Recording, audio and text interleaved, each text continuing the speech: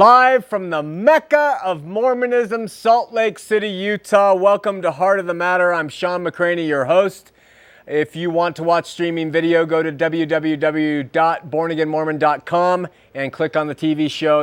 It's pretty self-explanatory, and anybody can watch it anywhere in the world live. We have a long list of shout-outs tonight. And we have some in-house guests tonight and a few other things. So let me go to the in-house guests first.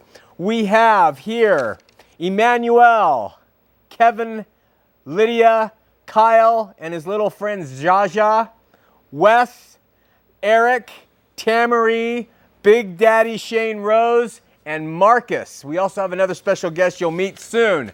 Shout outs to Eddie for the article she sent me. Thank you so much. Really appreciate it. The inmates statewide, Ben, Chris, Catherine, Elizabeth, Luke, and Claire. We love you so much. Dave and family, great lunch today. Thank you. Troy and Dan at 700 South and 7th West. Our attorney friends that we've seen throughout the city today. Chelsea, a singer, actress, fashion designer, and her family. Kenny, Melissa, Kaylee, Madison, Ashton, and Brianne.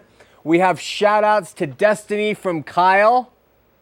We have all the Squatters Gang, Lowell F., Eliza W., John H., Elaine, Carol in Denver, Robert M., Richard B., Micah B., Russell and Callie, Tim, Ann C., Sharon, Ed and Becky Heff, Don F., David L., Rhett, who's LDS, Robert Z. Jr., Eric S. and wife, Michelle E., a favorite longtime show viewer who's our favorite nurse. Shout out to all you guys. What's happening this week? And you know what's happening this weekend. If you don't, you haven't been watching the show. So we invite you to Heart in the Park Sunday from 3 p.m. until dusk. And it's at Sugar House Park. And bring a chair, bring food and your own drinks. There's a stream that runs through the area. There's a beautiful lake. There's beautiful shade trees. We'll have a bounce house for kids. We're going to have 3 live bands, t-shirts, books. There'll be ministries there, church tables for pastors. Listen, if you're a pastor of a church and you want to come set up a table with a banner and give out your information of your church in your area, please feel free. There's a meet and greet, open mic Sunday, and a worship.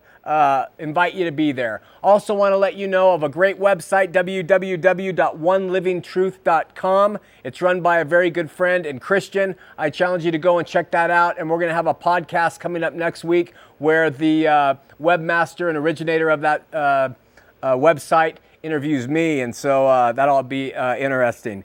Squatters Pub tonight on 3rd South in downtown Salt Lake City. We usually have a great crowd. If you're interested in volunteering your time on Sunday to help out at Heart in the Park, feel free to show up tonight because we're going to just have an impromptu meeting about some things that need to happen before 3 o'clock on Sunday. And even if you're not interested in helping out that way, show up to Squatters. We'd love to have you. Oh, and remember, beginning July 15th, a week from this Sunday, we're going to have our first Lord's Word meeting at the Gateway Theaters from 9:15 to about 10:30. We're going to worship, we'll pray together, and we'll study the Word together. All are invited. In fact, speaking of Lord's Word, watch this.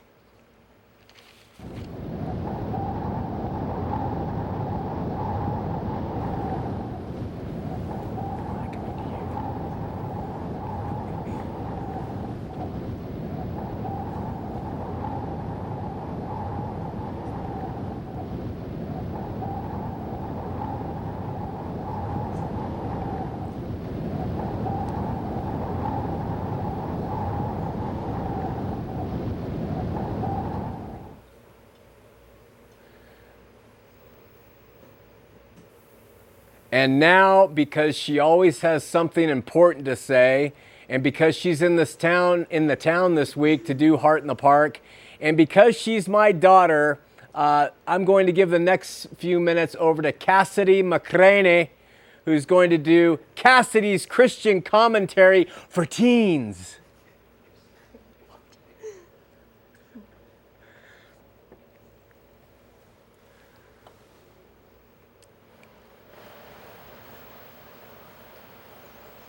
Cassidy, fire away. Thank you, Dad, and hello to all of you Heart of the Matter viewers. I have learned in all my years that high school is the time when people make decisions that can either lead them to a life of success or destroy them completely. It has been interesting, actually it's been a blessing, to be able to observe my fellow Christian peers and my childhood LDS friends and how they handle the teenage pressures that they face daily. A lot of the proclaimed Christians, I must admit, sleep with their significant others and party and participate in activities that wouldn't really seem fitting to the Christian lifestyle. When reminded that they're supposed to be good Christian kids, they state with audacity that they still do bad things, but they just know they're forgiven. To put it lightly, this just makes me want to throw up. But those Christians who get tired of living a hard life know who to turn to. Because they understand the meaning of Jesus' death and they do realize that they were forgiven a long time ago, they immediately renew their walk with Christ, this time understanding that they should never take advantage of what he did for all of us. My Mormon friends, on the other hand, try so hard to stay away from outward sin. They strive to avoid teenage temptations, and I really admire their desire to stay pure. But this belief that they were pure in the first place is totally false. Once these kids turn to the ways of the world, the LDS kids remain empty of any hope to turn back to God. They go further and further downhill, not knowing that their answer all along is Jesus. So the reality is they cannot stay pure because they were never pure. We all sin, like it or not, and lucky for us, we have someone who took all of the world's sin on his shoulders so that we can be saved. In summary, I would like to say that my Christian friends can learn a lot about behavior from my LDS friends. And my LDS friends can learn a lot about Jesus from my Christian friends. Thank you. Excellent commentary, Cassidy McCraney, for Cassidy's Christian Commentary for Teens.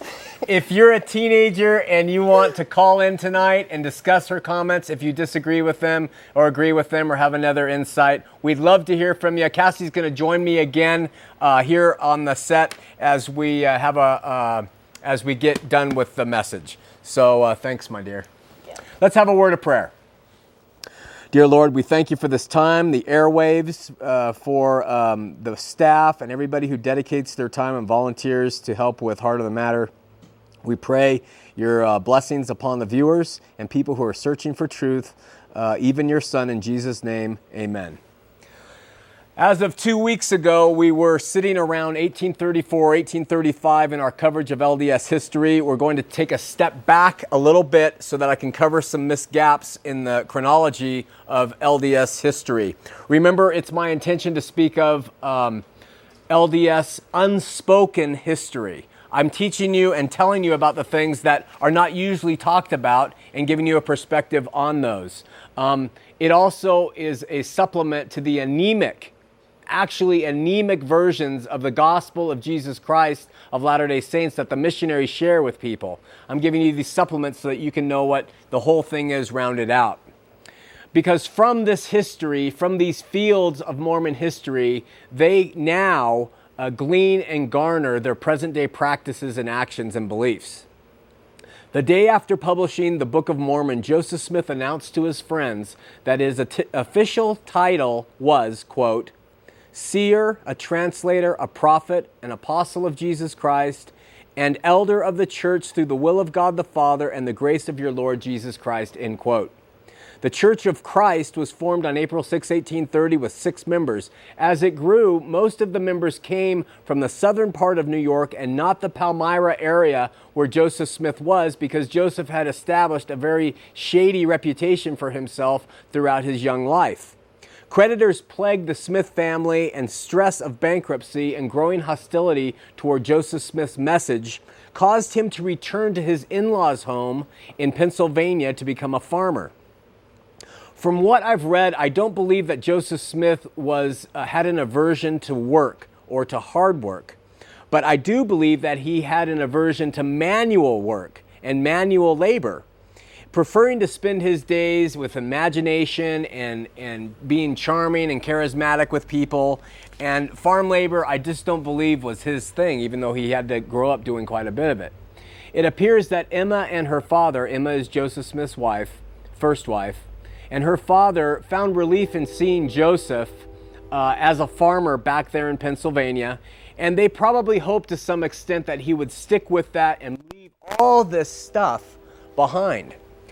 I know from personal experience, as many people know, that it's very difficult for a spouse to endure another spouse's wild plans.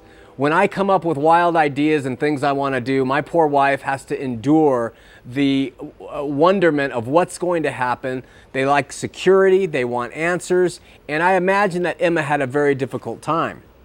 It wasn't long after Joseph returned to Pennsylvania to farm, though, that Oliver Cowdery came back to Pennsylvania and said, you need to get off this farm and start pushing the church forward that you started.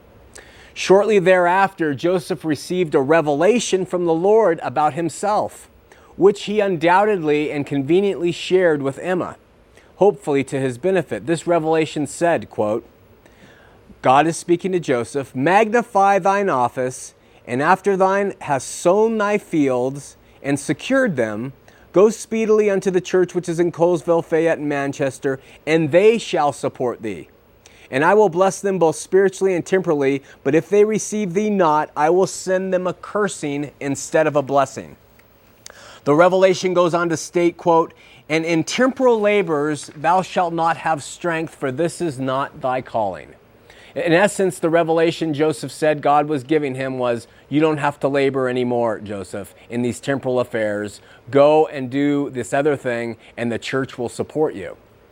It seems the Lord was not only speaking to Joseph, but spoke in a way to Emma to give her reassurance and hopefully convince her that Joseph should not continue to be a farmer in Pennsylvania with her father. Emma had been through a lot in her young married life up to this point in time. She had already lost one child. She had been living off the generosity of others. She had watched Joseph establish a church without very much success and had seen the reaction the masses gave to his claims. She had never seen the golden plates, and she had certainly disappointed her parents in her choice of a husband. But even with this revelation from God himself, it appears that Emma was not convinced and that they should continue to farm. More perhaps was needed from the Lord, and in short order, more conveniently arrived. It was a revelation directly to Emma this time that Joseph received from God, and it was recorded in the Book of Commandments, chapter 36, verse 58 through 59. This is what Joseph had God saying to his wife who was unsure. Hearken unto the voice of the Lord your God while I speak unto you, Emma Smith, my daughter. Thou art an elect lady whom I have called. Murmur not because of the things which thou hast not seen. And the office of thy calling shall be for a comfort unto my servant Joseph Smith Jr., thy husband, in his afflictions with thy counseling words, in the spirit of meekness. And thou needest not fear, for thy husband shall support thee from the church. Cleave unto the covenants thou hast made. Continue in the spirit of meekness, and beware of pride. Let thy soul delight in thy husband, and except thou do this, where I am, you cannot come. This was a revelation Joseph received from God to his wife to support him in the things he was doing, and if she didn't, where God was, she could not come.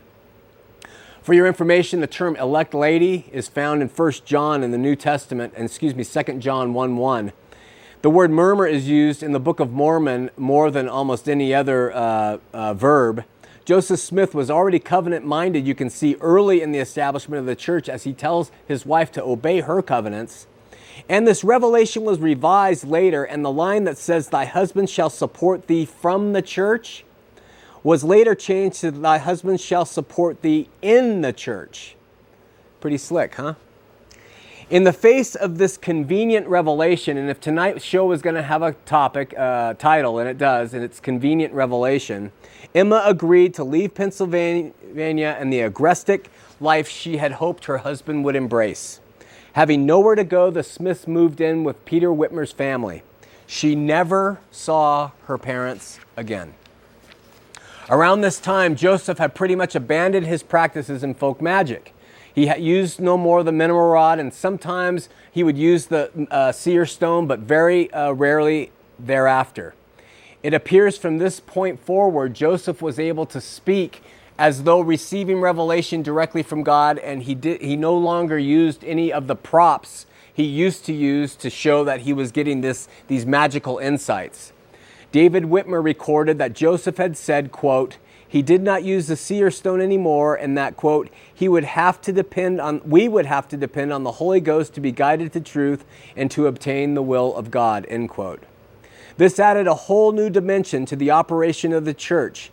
A standard had been set for receiving revelation through magical rods and through seer stones, and Joseph was now trying to quell that practice that people were using around him and say, now we just have to receive it from the Holy Ghost. At one point, Oliver Cowdery, his scribe and cousin, who believed in apostolic gifts in the church, tried his hand at receiving revelations and recording those revelations, and he even went so far as to correct Joseph's revelations and tell them that they needed to be revised. In response to this, Joseph boldly asked Oliver, quote, by what authority do you command me to alter or erase, to add or to diminish from a revelation or commandment from Almighty God? Cowdery probably just said something like, I don't know, Joseph. Gosh. I mean, what are you going to say to something like that? He was trying to usurp Joseph's authority, and Joseph laid down the law. This is how it's supposed to be. Actually, while Cowdery may have pulled back this verbal challenge and just kind of said, okay, I won't do that anymore, Joseph, he encouraged Hiram Page, who had a black seer stone, to come up with more revelations to kind of compete with Joseph as to what revelations were going to stick and what weren't. This is important because it reveals how much looking into stones was used in the early development of the church and its doctrines by Joseph, and was an accepted practice, to the point where Oliver said, hey, use your black seer stone and you can come up with revelations too. But Joseph saw through Oliver Cowdery's attempt to use Hiram Page as a puppet revelator, and he told Joseph, he had a revelation, and he said to Oliver, quote, behold, I say unto thee, Oliver, and this is God talking, no one shall be appointed to receive commandments and revelations in this church, excepting my servant Joseph Smith Jr., for he receiveth them as Moses. Joseph goes on to quote the Lord, saying, and again, thou shalt take thy brother Hiram Page between him and thee alone, and tell him that those things that he hath written from that stone are not of me, and that Satan deceives him. Oliver probably was disappointed again at this ploy and said, dang it, Joseph, and went on and did what Joseph wanted him to do. But he did get Hiram Page to renounce the seer stone activities in the first general conference of the church, thereby publicly announcing in one way or another that Joseph Smith Jr. truly was the one who could receive revelation for the church, and the only one who could receive it. And that settled a lot of problems for the early church at that time. The pattern was being established. Joseph had cut his teeth on religion, just to bring this back to your mind. He watched and observed Christian churches that were chaotic and crazy and all kinds of stuff, and he watched them dissolve. They had no organization. And then he also watched those that were extremely rigid dissolve too. And so he took all this stuff in, and he established a church that he thought was going to survive. Once Joseph established himself as the oracle for the church, it sort of became a his way or the highway deal in the early part of the church. I mean, he either sanctioned it and had the revelation for it or nothing else. And he convinced people through his charisma to back his every command and decision. This is nothing new. People have long done this before, and they have long done this afterward. Look at Jim Jones in Guyana. Look at David Koresh. Look at Poe, from those guys who were looking for that starship to climb upon. They've all been able to do this. They get the special revelations, and they convince people to follow them that these revelations are true. As his spiritual stature improved and people began to look at him and his ability to receive revelation without any of these props, his revelations became more and more impressive. And he began to really throw down and throw stuff out. And it gave him some chutzpah. I get criticized on how I say that. That's a Yiddish term, a Hebrew term for the huevos to say. He had the chutzpah to do these things.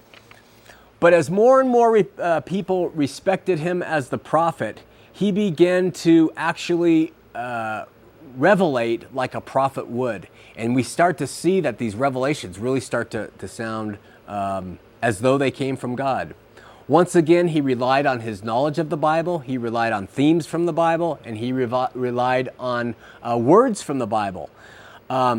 He began to infuse eschatological utterances into his revelations. And what that is a big word for end times, eschatology. And he began to talk and really get the church focused on, this is the last time that we're going to be able to do this. These are the end times. We are establishing Zion in this last days. The second coming is around the bend. Gather up now, be strong, because Jesus is coming. And this is infused in his later revelations as he went on. The chosen people was often in his revelations. The gathering of Israel, eternal damnation, the second coming, obedience, and the resurrection, all became natural texts which he infused into his revelatory text.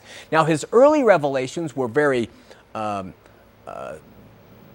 were short, and they weren't elaborate, and they were simple. And then as he went on and on, now the LDS will say that's because he was infused with more light and knowledge. I think he was infused with something else. But Joseph was different from the other scripture-toting people around him. There was a lot of church startup people at that time. Alexander Campbell being one of them, and Mary Baker Eddy, and Ellen G. White, and there was a lot of prophetesses, and the Shakers, and all these guys but Joseph was very different because he gave his revelations legs. They had a practical purpose when he gave them.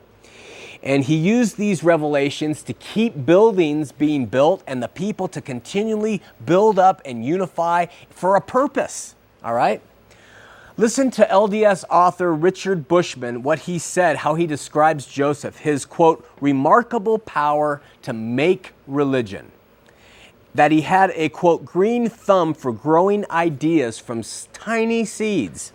And, quote, that he made the transcendent literal and the mundane heavenly. All right? That means he could take these transcendent ideas and he can make them literally applied to your life. He could take these mundane ideas, something as simple as milking a cow or something, and make them heavenly, like they were all referenced with each other. And that's why Mormonism today is so materialistic and so involved in the things of this earth, because Joseph made this doctrine. It ties into what we're doing here is what we're going to do there. He brought heaven down here. He put here up there. It was a gift he had. I think Bushman nails him perfectly there. Joseph Smith was not another Emanuel Swedenborg. With his head in the celestial clouds, he gave his revelations legs. He was not as pragmatic as the materialist Brigham Young, but he was able to use this gift of charisma and wherever you want to get the origin from it and motivate people to do in the name of what will be. Amazing. Some people call it inspiration. Some people call it manipulative and maniacal. I tend to think of his utterances as convenient revelations aimed at unifying the men and women who followed him. That's how I see it. I mean, I would probably try to get people to listen to me if I could pass it off without laughing. And if I could pass it off as sounding from God before I knew the Lord, I would probably try to do the same thing. Honey, the Lord does not want the trash taken out by me any longer. I mean, it's got to be taken out by a woman, because it will strengthen your loins as you lift the can and carry it to the curb to bear the children, the offspring. I mean, I don't know. He had a gift. Bill, the Lord told me for you to clean the hedge between the houses because it's a shared communal area, and that is your assignment. If I could do it eloquently and sounding biblical, and I may have tried to do it in my younger years. You think this is far-fetched? You think that he used these revelations as as something really that came from God, or do you think he manipulated with them? Just wait till you hear what he started doing with the revelations. Now we're entering into a phase that I've been looking forward to this whole year. We're in the 26th week. Calgary was having trouble getting Books of Mormon out on the east side, and Joseph Smith received a revelation that told him to go to the border of the Lamanites. That means out into this area on the west part of the United States, and to try to push the Book of Mormon to the Indians. And he took 3 guys with him. One of them's name was Parley P. Pratt. Parley P. Pratt, long story short, was baptized by a guy named Alexander Campbell.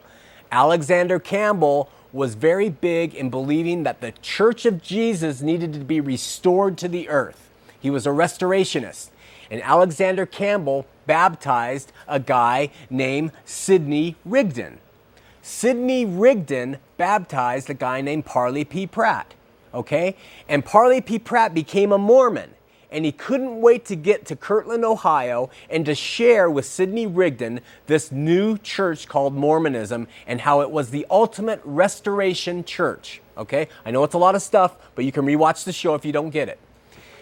Little known to Parley P. Pratt, Sidney Rigdon and all the people who lived in Kirtland, Ohio, became Latter-day Saints. They were a commune, 150 of them in one place. Sidney Rigdon was the religious leader. He was known for being a great preacher, and he converted from being a Christian, a biblical Christian, to a Mormon. And all these 150 people, double the size of what Joseph Smith had back in New York, converted in Kirtland, Ohio. Well, Joseph gets word of this from Oliver Cowdery, and Joseph says, hey, we got to get out there and join the saints in Kirtland. Why? It was going to get him out of the area where he was known for what he was doing, and he could join up with these 150 other people with his 60, and they could become a unified group.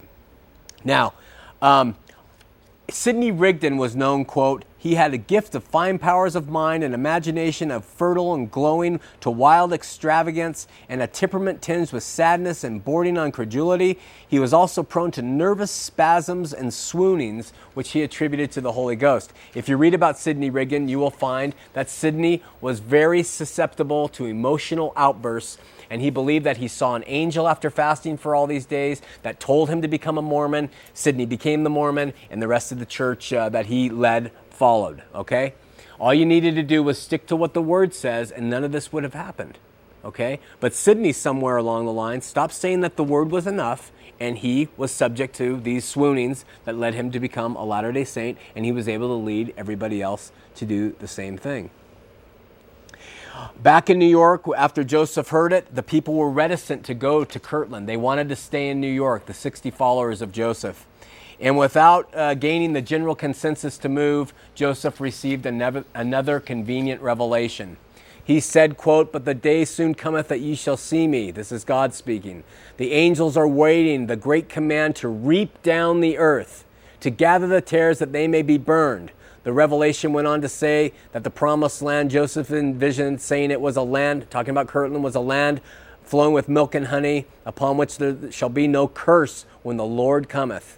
And I will give it to you for your land of inheritance if you will seek it with all your heart. So in essence, Joseph received a revelation from God, he said, that said, you've got to go to Kirtland because the second coming is near. And if you obtain this land of inheritance, you will not be destroyed, but you've got to go there. Another very convenient revelation. And oddly enough, at the end of that revelation, Doctrine and Covenants 38, Joseph adds, and they that have farms that cannot be sold, let them be rented, or left as seemeth them good. It's just amazing. I mean, it's like receiving from God the cure for cancer, and then at the end of the revelation saying, I personally like crispy Kentucky Fried Chicken over the original recipe. I mean, he just adds this thing. Now, if you can't sell your farms, you take care of the farms later as it seemeth good. It's just amazing, and these people bought it, and they still buy these revelations. Well, this revelation sealed the deal, and the saints traveled with Joseph to Kirtland, Ohio, and they established the church there. And they had a problem because the Kirtland saints were receiving all kinds of wild revelations from different places, and Joseph had to reel them in, where he again was the guy who received it and nobody else could, and he was able to do that, and the type was cast. Now, in 1832, and we're going to conclude with this, I know it's been a lot of history makeup and gaps, there was a family, and their names were Samuel and Clarissa Alger. And Samuel and Clarissa Alger, they converted to Mormonism in Ohio, having been reached out by Parley P. Pratt, they believe, and Parley P. Pratt baptized them, and they were in the Kirtland vicinity, and they had a daughter whose name was Fanny Alger. So they joined the Mormon Church, and they became part of the Kirtland group, and Fanny Alger became Joseph Smith's first polygamous wife a year later. She was 15 years old, they believe. She was a servant in their house, and it was known around Kirtland that Joseph loved her, and that he got her to marry her under the pretense, not revealed, but under the pretense that God wanted this. Another convenient revelation. This opens the door to our examination of Mormon polygamy and plural marriage, and next week we're going to dive right into the 33 wives of Joseph Smith. Let's open up the phones, 801-973-8820, 801-973-TV20. We have somebody on the phone, but I have to read a couple emails that we've gotten. One is from Carl. He's LDS.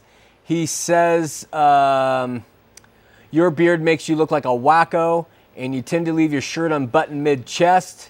I understand that you want to enjoy the freedom in Christ. Your stubbornness is reducing the effectiveness of your program. And then from someone who called, they said, maybe you should dress a little better if you're going to be on TV and people are going to be believing what you are saying. So dress a little better, or maybe shave or something. And I want you to know that if you are a person, and we got another one saying the guy was embarrassed to have his wife watch the show, who is LDS, because she would look at me and she would think this is a wacko. If you are the type of person who needs me to look really good and refined for you, you're looking at the wrong show. I don't want you to look at me because I will fail you, granted. I will fail you flat out.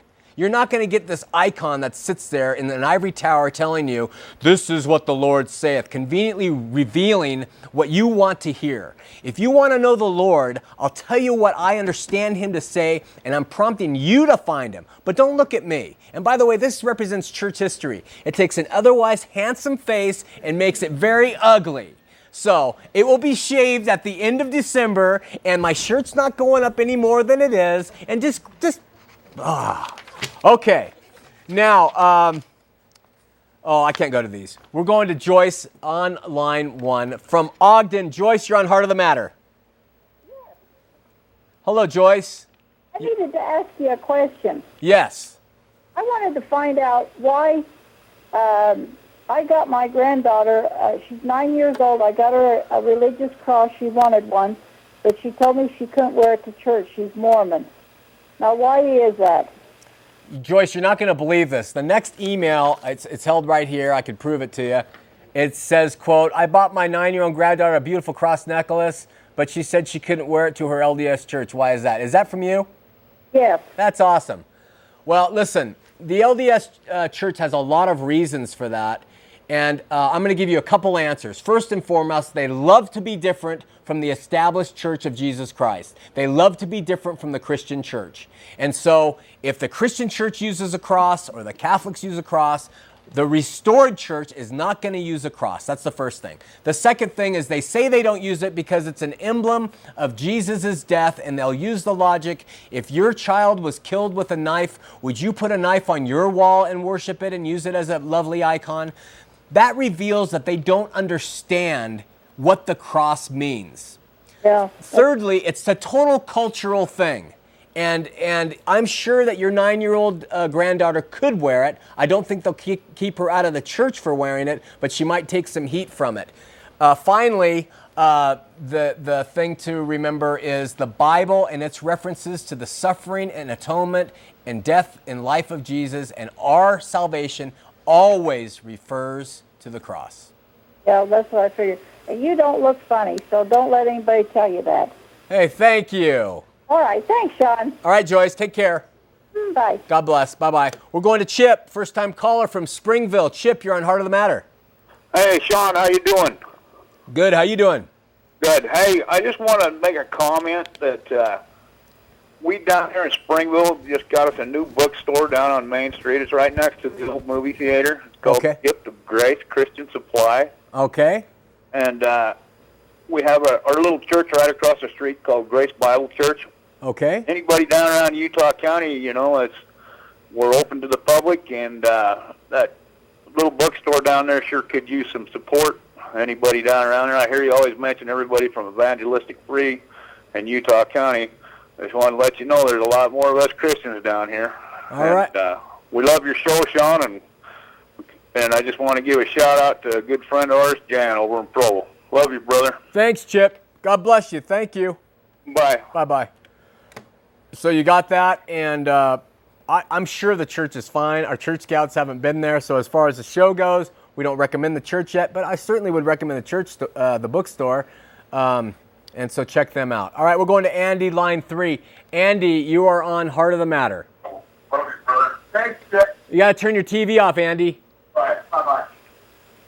So you got that, and... Andy didn't understand that you got to turn your TV off. I'm disconnecting from Andy. Listen, callers, if you're calling in or you're waiting on the line, you have to turn your TV down completely because you're going to be confused when you hear yourself not coming on. Okay, we are going to Kevin on line 4. Kevin, you're on Heart of the Matter. Yes, Sean. Yes, Kevin. Glad to talk to you. You too. Sean, my highest respect goes to you for holding truth up to the hoax. And your topic tonight is convenient revelations. And the blacks in the priesthood issue with the LDS is not only a convenient revelation, but it's a conveniently rescinded revelation. Yeah. And Sean, if you look in the first 5 books of Genesis, you'll find that the genealogies are given in great detail through Seth and Cain. Now, the 10 generations of Cain were extinguished with the flood. The generations of Seth were given great detail. The times that the children were born and how old the people were, how old they lived. Uh-huh. So therefore, if the Mormon genealogists and their 12.5 prophets and their hundreds of apostles and legions of genealogists and their farm scholars from Brigham Young University had looked into the genealogy of the original, the first genealogy, they would realize that blacks, it is impossible for the seed of Cain to pass over after the flood. Huh. Excellent point, Chip. And also, Sean, this should give Thurl Bailey and Gladys Knight and her pips better sleep, knowing that they're not descendants of Cain. At best, they could be descendants of Ham, which many people think, because of Cush and the migration to Egypt, that's where the black seed, strain came from. Right. But clearly in Genesis, in the first 5 books, there were 8 people who got on the ark. Noah, Shem, Ham, Japheth, and their 4 wives. Right. There was no seed of Cain. So not only was the revelation a hoax, Sean, the rescinding of the revelation is a worse hoax. Hey, 2 things. The rescinding I want to get back to, but those of you who don't know, the LDS believe that Cain hasn't died. Cain wanders the earth and doesn't get to die. And that was always a great source of humor for me when I was a kid with my friends, because we wondered what happened to him during the flood. Yeah, really. Was he sitting down at the bottom of the ocean saying, "I can't wait for this thing to end"? Because I mean, what happens? And then, Sean, Yeah. I just have one more comment. With 12.5 prophets and, as I say, the hundreds of apostles, which is kind of blasphemy to call themselves prophets or apostles because they haven't seen Christ. Right. And those genealogists, if they would just read the first 5 books of Genesis, they would know that there is no seed of Cain. That's a good point. And well Sean, made. if they want to look for musty clams, I must say that the 12 that they've chosen and the 3 leaders, they're as pasty-faced as they come. And I think they look like oysters, not clams. So hang Kevin, in there, Sean. We appreciate your work. Thanks for the call, man. Really appreciate it. You're very welcome. Bye-bye. Listen, about rescinded doctrine, that's really important. Polygamy, 1890 Manifesto, that Utah couldn't be a state if they practiced one of the twins of barbarism, polygamy being one, and They rescinded that. Blacks in the priesthood. They had the thing going on in Brazil. They needed a temple. They had a whole bunch of issues going on. They had to rescind it. And I believe that they're going to continue to evolve and morph in order to survive. That's what makes them such a strong church, is that they morph. So I believe, this is totally my thoughts out there, I have nothing to base it on. I believe you're going to see the LDS Church go to a paid clergy someday. And I believe you're going to see the LDS Church give women a priesthood, the priesthood, some kind of priesthood where they're going to be acting as functionaries in the ecclesiastical order of the church. Those two things, I prophesy. No, I'm not a prophet. It's a total disuse of speech. Okay, let's go to Brent in Ogden. Brent, you're on Heart of the Matter. Hi. Hey. Hey, is this Sean? It is. Oh, man, I'm so excited to talk to you finally. I just wanted to thank you and tell you, man, you're doing a great job, and God's really got a lot of plans for you. I can see it. You know, I only get to watch you like maybe once a month, but when I do, I just get spiritually fed. Oh, thanks, Brent. I think you're so awesome, dude. I really appreciate what you're doing. Thanks. God bless you. Thanks so much. All right. Okay, bye-bye. Bye. That's nice when people just call and compliment me with the musty glam comments and button my shirt and trim off my beard. I was going to start the show like this today, by the way. I thought it was very attractive and then surprise everybody. But all right, we're going to Alicia, first-time caller in Salt Lake City. Alicia, you are on Heart of the Matter. Hi, Sean. Hi, Alicia. Hi, this is Alicia from Capital Church. How you doing? Good. How are you? I'm doing well. We just recommended your church. Yeah, awesome. Yeah. I wanted to say I love you, and you're beautiful. Thanks, Alicia. Brother, I wanted to let everybody know, too. I was in the LDS church, born and raised LDS. Uh-huh. And I had left, like, at 10 years old and stormed home to my mother and told her I'd never go back to that church again, ever. But I didn't know God, you know, but I knew that God wasn't there. How did you come to know him? I came to know him in 94. I was literally on my deathbed. Wasn't eating, very depressed. And I brought some young man to me and shined the light of Christ, and I knew that I didn't have it, and I wanted it. Awesome. Yeah. Well, that's a great testimony. We really appreciate you sharing it. Thank you. Do you know where I can get any Abraham videos on Abraham? Go to onelivingtruth.com, and he has connections to everything. Now, which one is it? onelivingtruth.com. onelivingtruth.com? Yeah, talk to Eric. He can get you anything. Awesome. All right, thanks. Thank you. Okay, bye-bye. Bye. Listen, let me say so. I had lunch with a very a great guy, David, a good Christian, and today, and we talked about spiritual rebirth and how that comes in so many different ways. And if you've gotten my book, you read about mine, and mine was powerful, probably because I was such a sinner.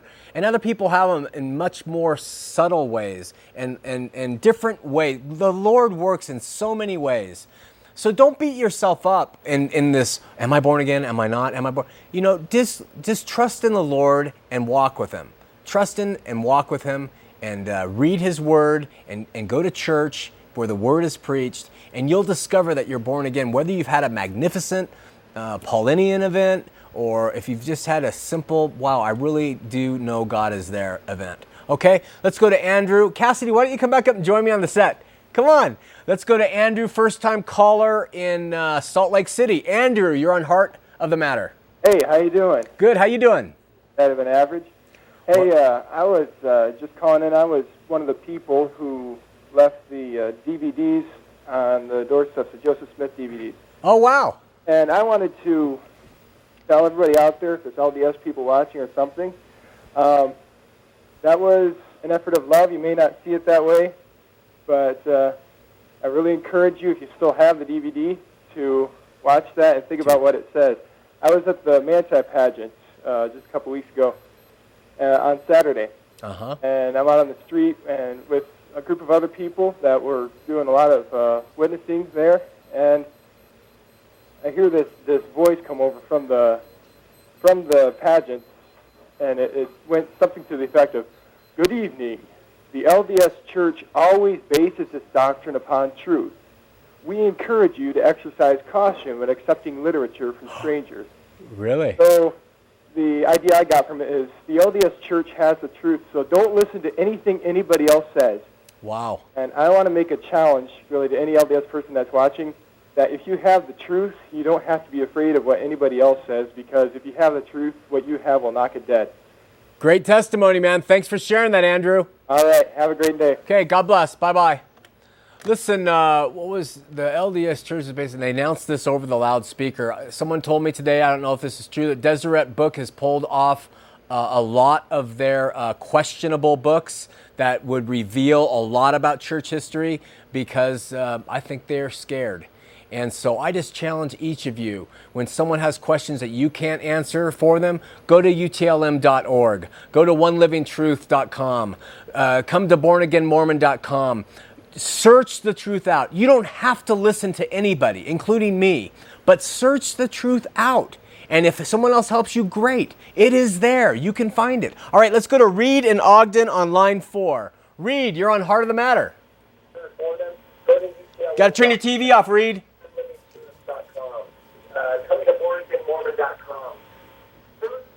Reed. These Reed guys are tough. Reed. So we're waiting 15 seconds for Reed. There he goes. Hi, how you doing, Sean? Reed, you got to turn your TV off, man. You're on a big delay. I done did it. Okay. Okay, hey, I just got done talking to the missionaries riding down the street, Mm-hmm. and I asked them about the Pearl of Great Price, and they said, that's God, it's true. Yeah. Anyway, and they told me that Joseph Smith translated the Bible out of Hebrew, and the verses was Matthew 28:3 and Matthew 27:50 and 33. So, I just curiosity. I can't hear you.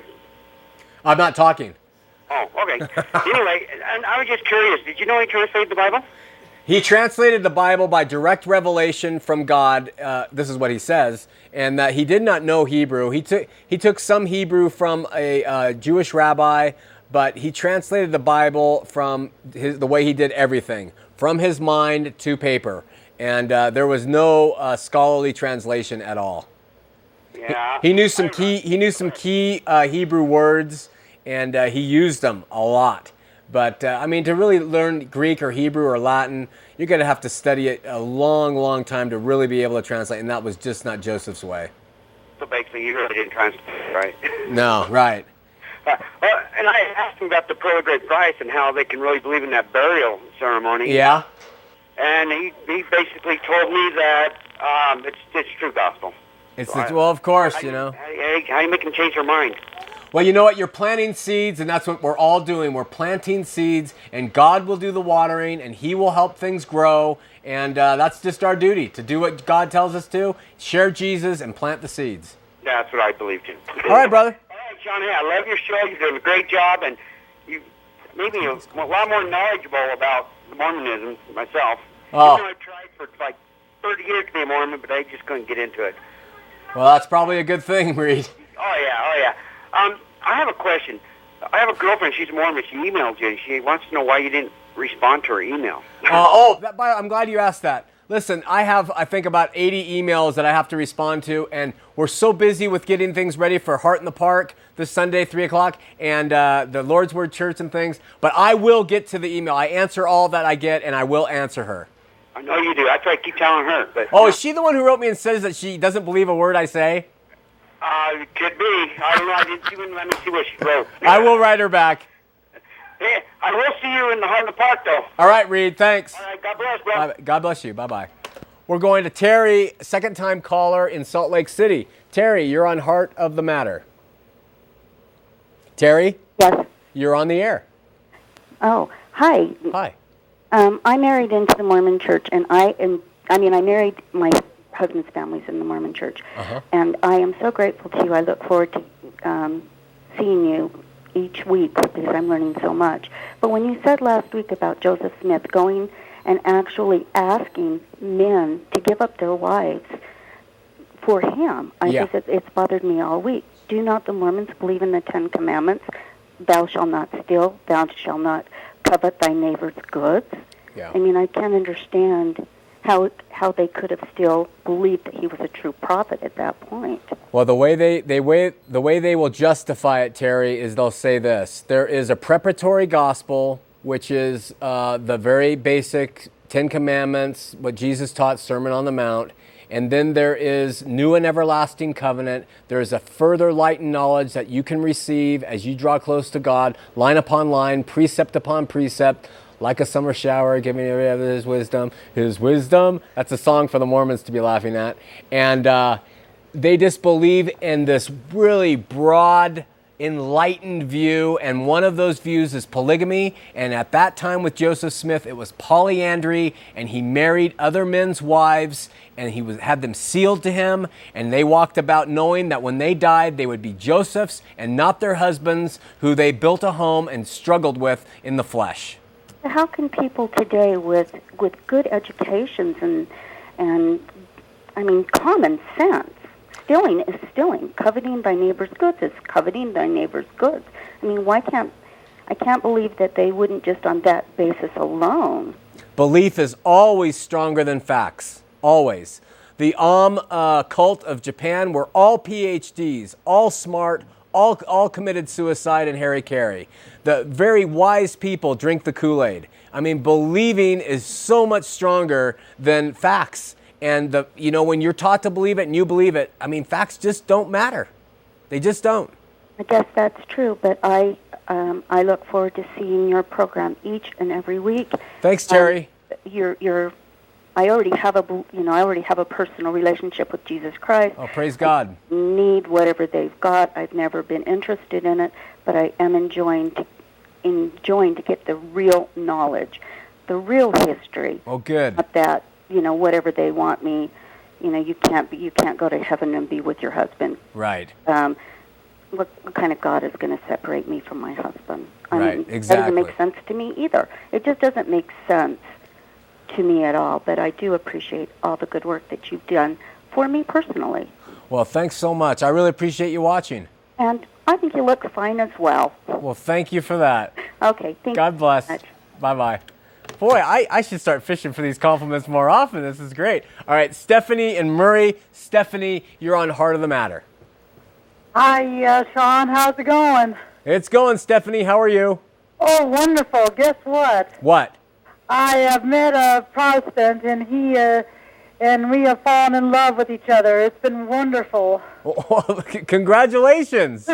It's been really wonderful. I haven't felt this good in so long. It's been so amazing that I found my back to my roots. Actually, my ancestors were Protestants as well too. So I have really been happy about the whole thing. Oh, we're so happy for you. We have camera people dabbing their eyes. They are so happy. It's just been wonderful. I mean, I feel like I've been on cloud whatever. I don't give a care whatever I was on, but I feel like I'm on cloud where. Well, it's wonderful to hear. I hope you come to Heart in the Park. We'd love to meet the new man. Well, I don't know if I can, but I will sure try to. All right, Stephanie. I don't have to go to work. I will definitely try to make it over there. Oh, good. Where is that park at? At Sugar House Park. At Sugar House Park? Well, I think that'd be an easy little thing for us to get through, I think. Okay. 3 o'clock. Well, take care. Well, you too, Sean. You be careful. Thank you. Bye-bye. Bye-bye. Be careful. That's always a comforting departure. We're going to Jennifer from Syracuse, first-time caller. Jennifer, you're on Heart of the Matter. Hi, Sean. Hi, Jennifer. Hey, I am just a first-time caller, and I was wondering, I knew that you held some high positions in the LDS Church, and I was just wondering why you fell away from that church in the first place. It's a long story. It occurred over a 17-year period of time, and I give a standard answer to that, which upsets some people, so let me give you a little bit more than that. My standard answer is that it was sin that led me out of Mormonism. And what I mean by that is I recognize that no matter what I did, no matter what I tried or looked to fix me and give me a relationship with God, a real, genuine one that I knew was there, I wasn't able to do it as a Latter-day Saint. I tried, and I tried in every different type of way possible, and it didn't work. And it was only when I became broken because of sin and realized that Jesus, what he gave to me, had salvation, had nothing to do with what I could contribute to the pot. That I was saved by grace. When I came to understand that by God's grace, I was changed so radically that my life was altered. And that is what led me to say Mormonism doesn't give what it should give relative to people's lives changing. Now, I know they're a very good organization with giving people structure, families, teachings, morals, all that stuff. But bottom line, it doesn't help the individual realize that they are a sinner. And that is missing from the LDS Church to a large extent. So you couldn't ask God to forgive you for your sins and just be okay with that? I could do that. I could perfunctorily ask God to forgive me of my sins. I could go through the R scarf, recognize my sin, feel sorrow, confess, ask, make restitution, and forsake. But those steps and all that meeting with the bishop, confession, and trying hard not to do that didn't change my heart. I wasn't born again. And when Jesus said to Nicodemus, you must be born again, I took that seriously, and I kind of challenged God. I know you said this, show me. And he did. And he gave me new birth and a new heart. And I got to tell you, I told someone today, I was sitting in a Christian church, and this person asked me, hey, did you always want to go reach the Mormons? And I sat in that Christian church, and my heart just said, this is what the Latter-day Saints need. And so that's why I embarked on this mission. Does that help? So are you a born-again Mormon? Is that what? I was born again when I was a Mormon. I am now a born-again Christian. I left the Mormon church, yeah. Okay, thank you so much. Thank you for calling. You bet. Okay, bye. You know what? We have 1 minute left. We're going to camera 2 so that I can embrace my daughter, Cassidy, here on the air. I love all 3 of my daughters, and they're going to be at Heart in the Park this coming Sunday from 3 p.m. till dusk. Everybody's invited, regardless of your religious affiliation. Ministries are invited. We just ask that you don't use this as a platform to go evangelize and tell people what is right and what is wrong. This should be an open place for people to come and enjoy worship and fellowship and talking and eating and everything else that we're going to do there. Bounce house and whatever. So we love you. Grateful for your patronage in watching the show and sharing Heart of the Matter with others. Please continue to share that with us. And also the Infallible Word, which we go verse by verse. Right now we're in the Gospel of John, and that airs on Monday nights at 9:30 and Friday nights at 8:30. So until then, we'll see you at Heart in the Park. God bless you.